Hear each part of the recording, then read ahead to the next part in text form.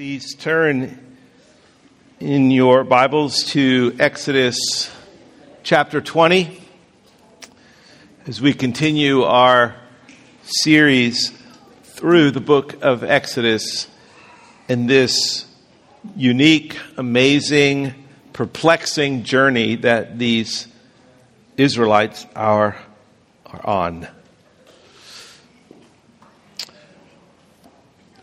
Last week, we began making our way through the Ten Commandments.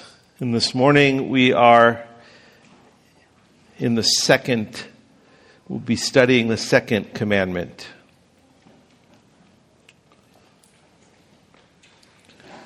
If you look with me in verse 4, Moses has written this for our benefit and for our blessing and for our instruction. Verse 4, "You shall not make for yourself a carved image or any likeness of anything that is in heaven above, or that is in the earth beneath, or that is in the water under the earth. You shall not bow down to them or serve them.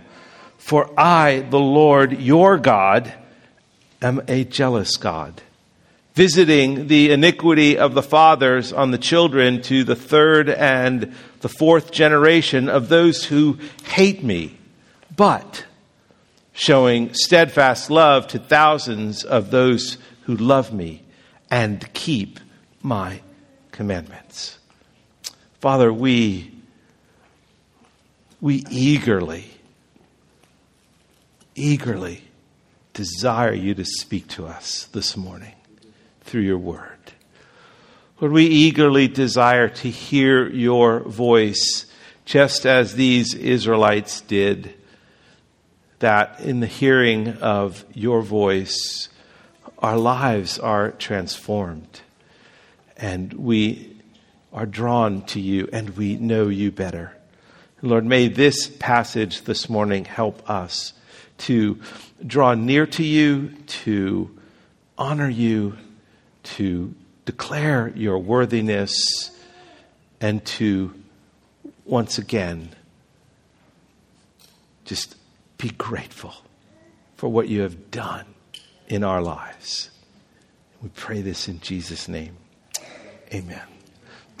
A few weeks back, we saw in chapter 19, God getting Israel's attention as he descends on Mount Sinai in lightning and in thunder and billowing smoke, and the mountain and the ground shaking all around, and clouds covering, and non-stop trumpets that blare louder and louder by the minute. And this is Israel's experience with God at Mount Sinai, their opening experience. And it sets the tone as God is revealing himself to the people of Israel. He uses these displays of his power to make himself known, to reveal who he is. But now God has done something special. As we've entered chapter 20, he does something above and beyond shaking and lightning and thunder and clouds and billowing smoke and non-stop trumpets. God speaks to Israel. The creator of the universe, the Almighty God, speaks to Israel. And the first words he speaks are these 10 commandments. It is one of the most climactic moments in all of biblical history. And these people are right there. Not for just what is said, but that God himself speaks to his people. This moment sets the future for Israel as the people of God. Now, they've still camped around Mount Sinai. They are fed daily by God's manna, still receiving the provision of God. But now Israel is about to be fed by God's word.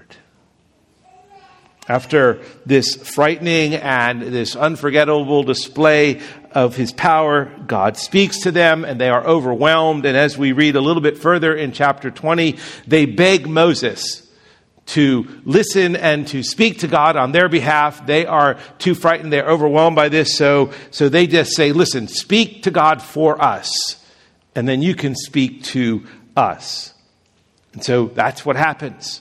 God speaks to Moses. He inscribes the 10 commandments. And then Moses, these 10 laws inscribed by God on stone tablets, these what are known as 10 words. The 10 words, as they're known, to guide and protect and watch over Israel.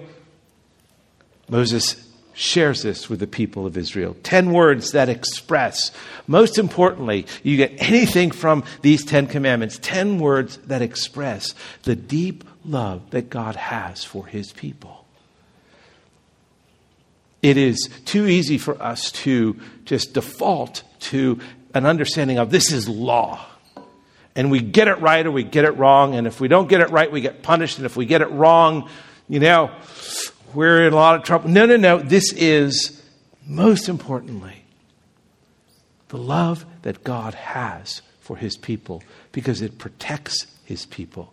It guards his people. It warns his people. It watches over his people. It transforms his people. And this passage, which is one of the longer commandments, this passage I've divided into 3 parts this morning. Part 1 is the prohibition, what God prohibits. Moses comes down from Mount Sinai and he speaks these 10 words to Israel. And the first one he spoke in verse 3 that we studied last week was the most and is the most important commandment of all, because it sets the foundation for all the other commandments. You shall have no other gods before me. You shall have no other gods. In fact, there are no real gods. There is no such thing as an other God, except for the ones that we manufacture in our own hearts and our own lives. But he is saying here, you shall have no other gods before me. And it might seem that this second commandment, verse 4, is just a repeat of the first commandment with a little bit more specifics, but it's not. It is more. And you might think that the first commandment is sufficient enough to just move us away from idolatry, to get the point across about idolatry. You shall have no other gods before me. You shall not worship anything else, because the worship of false gods is wrong. But there's more work. There's more work to be done in Israel, as there is always more work to be done in us. And in the first commandment, that God forbids the false gods that Israel should not worship, now in this commandment, in verse 4, 5, and 6, he is saying that this has to do with worshiping the right God in the right way. Worshiping the right God in the right way. I mean, there is no argument from the first commandment that worshiping any image of a false god is prohibited. In the second commandment, Israel is being told that the making of any image, and it's not talking about false idols, it's talking about making an image of God himself, of Yahweh. That's the thrust behind this passage, that is this commandment, that you are not to make images of Yahweh. Not to make images of the Creator, the one who created, and what you see here, all that is in heaven above and all that is in the earth beneath, or all that is under the water. You are not to bow down and serve these images that you've made of the living God. Because that is as much a violation, a wicked violation of the first commandment. This is a radical shift for Israel. Because you've got to remember where Israel came from. They lived in Egypt for so long. And in those years in Egypt, they were making idols. They had adopted Egypt's worship of false gods. And the making of idols was something familiar to the Israelites. And so it would be natural for them to make an idol, an image of the living God, the one who just appeared on Mount Sinai, who came in thunder and smoke and lightning and billowing clouds and trumpets. It would be easy to make a physical image to worship. And actually, as you will see a little later on in Exodus, when the golden calf is made, it wasn't some strange God they were worshiping. That golden calf was designed to represent Yahweh, familiar to Israel, a standard religious practice for Israel. And idolatry is so serious. Idols gods that we worship, that we manufacture, and images that we create, it is so serious that God devotes 2 commandments to eradicating it. It's because idolatry denies God's glory. It draws worship away from him, and it ultimately ruins the one who is an idolater. So in this culture at this time, idols, gods, images were objects that everyone could see and everyone could touch. And in the first commandment, it's clear that there are no real gods, only Yahweh alone. And the worship of objects is wrong. But there's more. These images made of God are wrong. In 2 Kings chapter 10, King Jehu got the first commandment right. He was praised for eliminating Baal worship in Israel by putting to death Queen Jezebel and by putting to death all of the Baal priests, the ministers of Baal. He got rid of these false idols.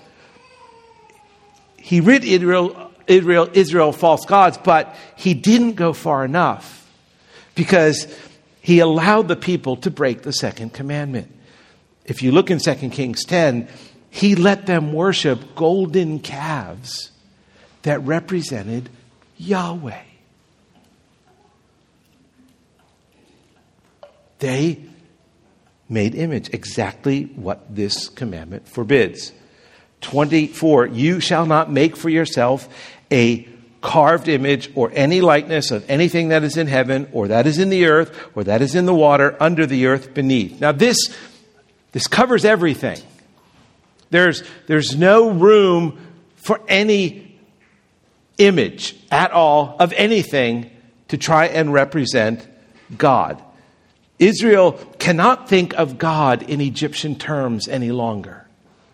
That's over. He is not like Egypt's gods, and he cannot be made into some kind of image. This is the prohibition of the second commandment. Not only are they not to worship false gods, they must worship God in the right way.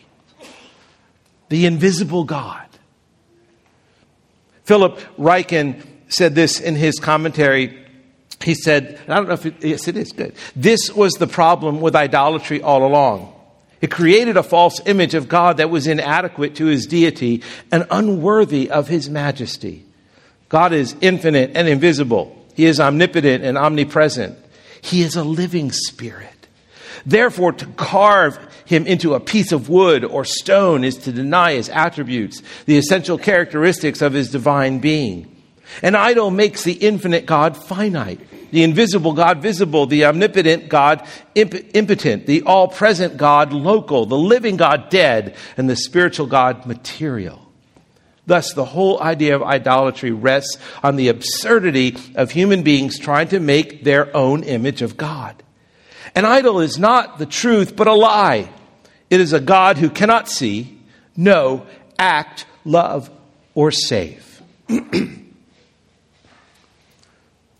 Now, I'm sure, because this is the question I asked as I was preparing and studying this passage, how does this commandment have any relevance to me today? Because I don't have any wood or stone carvings in my house. I've never attempted to make any wood or stone carvings. How does this image idolatry problem is thousands of years removed from us? It's another world away. We get that idols of the heart exist. We do, and that we must fiercely battle against them. But who's making images of God or Jesus or the Holy Spirit today? Is there any application of this passage to us? Because it's tempting to think of this passage as something of the past and not relevant. But let me tell you something. We make images of the living God far more often than you might think. More common to us. Let me give you an outward illustration. A number of years ago, Marilyn and I were in Venice, Italy. I have never seen more beautiful structures of the churches that were there. Just these edifices of incredible gifting, artistic gifting. And they're stunning. But they are, this commandment, violated. Church building after church building after church building of images of God and Jesus and doves representing the Holy Spirit. And you just look there and this is what drew people's attention. And it was used to draw people to worship God. Modern churches looking to be culturally relevant do it with light shows, candles, visual images on screens, dramas and dance, rather than allowing God's word to draw their attention. But there's also the inward. We can also make an idol or an image whenever we attempt to turn God into something that we can control. This is the whole point of pagan idolatry. The pagan practice, they never believed that the idol itself, the image, was the God itself. What they believed was that God's presence would be with that idol. And so what they would do, they would feed that idol. They would clean that idol. They would care for that idol in effort to get that image, whatever it is, to give them something, whether it was the desire for fertility, the desire for rain, the desire for protection, the desire for material things. That's how these people would approach that God. If I just do this, this God will do that. Have we not done that at times? They believed that by doing this, they could actually control how this God lived. So if I did this, if I fed this God, so they would bring food into this idol, they'd place this food before the idol, and they would think, okay, I fed this idol, now this idol is obligated to do something for me. Have we not ever thought like that about God? Today, in Christianity, people are looking, many people, they're looking for a user-friendly God. A God who can be shaped and adapted to fulfill their desires. Good desires often, but desires nonetheless. If I do this, then God will do that. If I give generously, then God will make me rich. If I pray the right prayer every day. And listen, how often we do something where we think, if I just do this, God is obligated to respond in a good way. I'm writing that tithe check. I'm giving that tithe check. There's no way I'm getting any surprise bills this week in the mail. Oh, yeah? If I pray the right prayer every day, I'll experience God's blessing and no suffering. See, the reason I had a flat tire on the way to work was I didn't have my devotions. If I'd had my devotions this morning, I would have never gotten a flat tire. If I had my devotions this morning, whatever happened today that was not good would not have happened. Have you ever thought like that? If I follow the right parenting method, God will make my children grow up to be godly. Really? I only let God speak to me through this speaker or this writer. They're the ones who get to my heart. I only have my devotional time in this chair or this space because that's where God speaks. Brothers and sisters, that's image making. That's putting God in a place of our choosing. As long as I approach God the right way, I'll get what I want. That's image making. Philip Ryken said, when he commands us not to make idols, he is saying he will not be captured, contained, assigned, or managed by anyone or anything for any purpose. He will not be captured. He will not be contained. He will not be assigned. He will not be managed by anyone or anything for any purpose. Sadly, many, and I don't use the word many lightly, many Christians worship a God they want to control and they can control and can be shaped by them. They only worship the attributes they like. They worship him for his love, but not his hatred of sin. They worship him for his mercy, but not his wrath.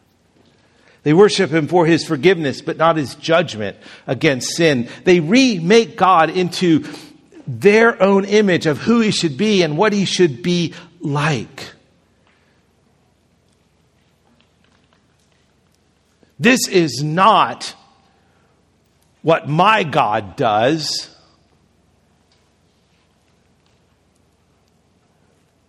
Sadly, having been a pastor now for 35 years, I've had more than my share of spouses sit in front of me and tell me the reason they're getting divorced is because God wants them to be happy. And getting divorced is what will make them happy. That's shaping God into our image. And oftentimes we fight to keep this distorted and idolatrous view intact, and we give it our full allegiance. It can become our master. It can become the object of our affection, the object of our service. Because, listen, people want a God who thinks like they do. That's what they want. They want a God who thinks like they do. Read the book of Job and discover a God who does not think like you do.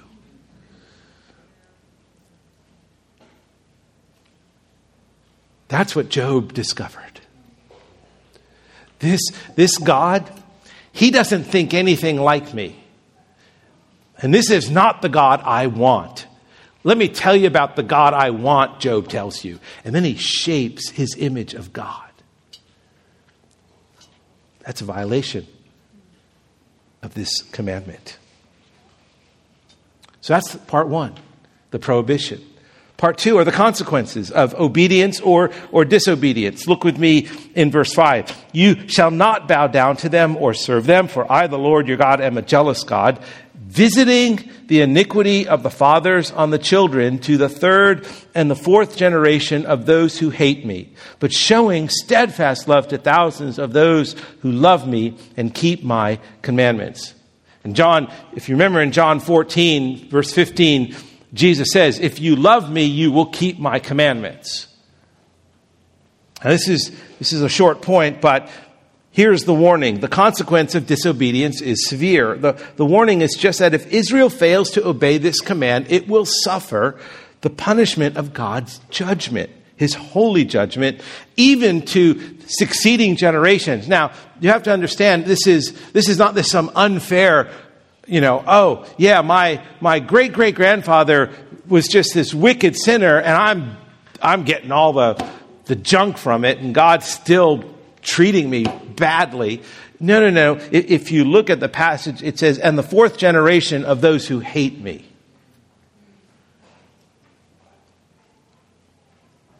The fourth generation. This is not saying that righteous children will suffer for their parents' sins, but those children who follow in their parents' disobedience. It seems that the reality spoken here is that the example of parents who disobey God's commands greatly impacts their children's future. To the third and fourth generation, because it sets the tone, it sets an example that children will model. But then there's not just the warning, there's this promise. On the other hand, the promise of the blessing that God makes to those who obey. He extends this blessing not just to the third and fourth generation, but to thousands. To thousands. The promise of blessing and grace here is so much more powerful than the warning and the consequence of disobedience. That's just a display of the grace of God. It's a promise that lasts forever in Christ because of Christ. God's blessings and triumph over the curse of sin is because Jesus took the curse of sin upon himself. So there is this promise right here. And then there's part 3, God's jealousy. And that's the title of my message. Why is God jealous? Why is God jealous? Verse 5, for I, the Lord, your God, am a jealous God. Now this really is the hinge of the verse. Both sides rocking back and forth on this one verse.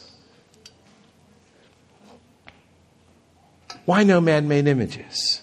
Why such severe consequences? Because God is a jealous God. He forbids idolatry because he is jealous for his people to give their exclusive attention and affection to him. Now, God's jealousy cannot and should not be viewed in the same way humans express jealousy. His jealousy is anchored and it's motivated first by his appropriate desire to be glorified by us, by Israel, by his people, and to not share that glory with anything or anyone else. And then he is jealous by his love to protect us and to care for us and to bless us, because we are the ones who bear his image, and he wants to restore the image that was originally ruined by us. Listen, God's jealousy is not this insecure, insane, possessive human jealousy that we so often think about when we think about the word jealousy. When we hear that word, we think of this green-eyed monster. God is not a green-eyed monster in heaven. His jealousy is a deep and caring devotion to those he loves. A deep and caring devotion to those he loves. If God were not jealous, for his people to live these holy lives, if God were not jealous for us to obey him, if God were not jealous for us to glorify him, if God were not jealous out of his love to protect us, it would be like a husband who doesn't care if his wife is being unfaithful to him. Oh, no big deal. That's what God would be like if he were not jealous. That would be grievous. Desmond Alexander said in his commentary, having rescued the Israelites from bondage in Egypt, which included enslavement to another god, Yahweh is concerned that the people should never again find themselves in a similar situation. His jealousy for the well-being of the Israelites expresses itself in anger towards anything that might endanger their future relationship with him.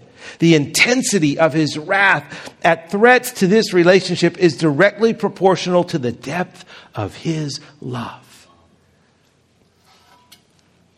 God is jealous because he loves you. Listen, there is only one image of God that has ever been allowed that God is not jealous of. And that is us.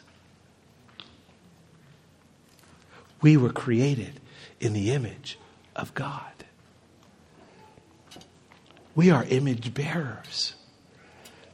Not that we are ever to be worshiped, but that we might reflect God's glory so that He will be worshiped. There's no one like Him. There's no one like Him who will ever be worthy of receiving His glory that He's due. He is rightly jealous because He's like no other. Only God is worthy to be worshiped. Only God. Even something good is not to be engaged in and to falsely be worshiped. In Revelation 22, John is on the island of Patmos. He has just had this incredible revelation from God. It has been stunning to him. He has fallen down. He is on his knees. There is an angel there, and he begins to worship this angel.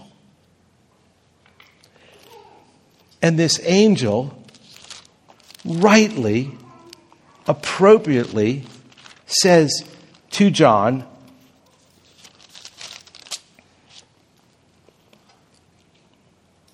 "You must not do that.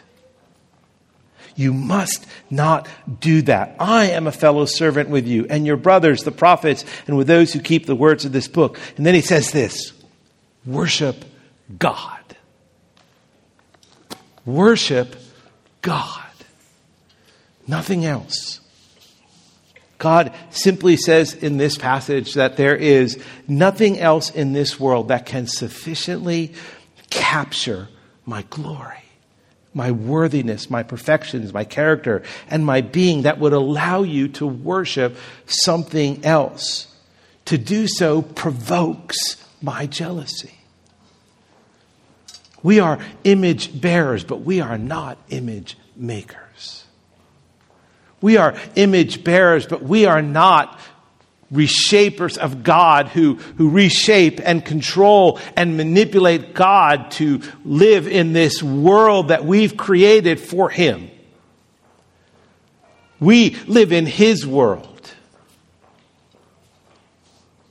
God descended on Mount Sinai to meet with His people and to speak with them so they can understand the freedom that they were given. No longer slaves of Egypt, but children of God. No longer under the harsh, tyrannical rule of Pharaoh, but under the kind and benevolent and protective covenant promises and laws of God. Laws rooted in His deep and compassionate love for them. He came to them on this mount. He spoke to them because He loved them. Now, remember this. Thousands of years later, God came again. This time, though, He didn't come in lightning and thunder and smoke and shaking mountains and clouds and incessant trumpets. He came quietly on a dark winter night with almost no fanfare, except for a few angels proclaiming.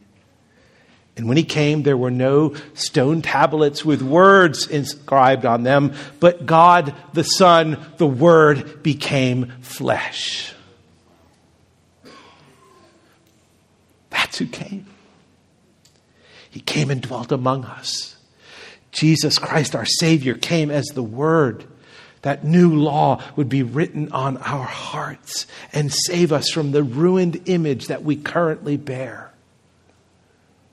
He came to forgive our sins and to bear our wrath and to pay our debt and to die our death on a cross.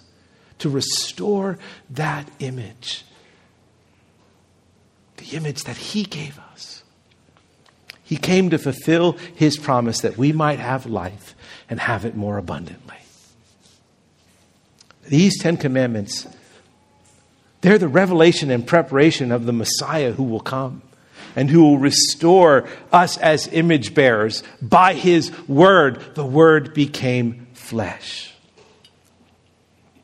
that we might bring glory to Him in all that we do.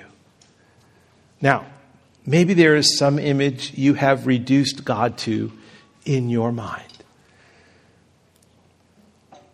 with your expectations, or maybe in some demand that you might have to be the kind of God you desire? If so, there is something you can do differently. You can destroy that false and diminished image of God like Jehu had done with the Baal worshipers. And you can turn to him as your refuge and as your hope. To be God's proper image bearers, we must be jealous to guard his name and to protect his glory, because he demands rightly of us utter and absolute loyalty. Let's pray. Father, thank you that we are image bearers of you this morning, and that we are image bearers who, by the work of your gracious and precious Son, has restored who we are and our relationship with you. Lord, may our image reflect your glory. May our image bring to your kingdom a honor and worthiness. May all that we say and do represent you and represent you well. Lord, thank you that you've given us these commandments to reflect on, that we can learn of you and we can be transformed by you for your glory. In Christ's name, amen.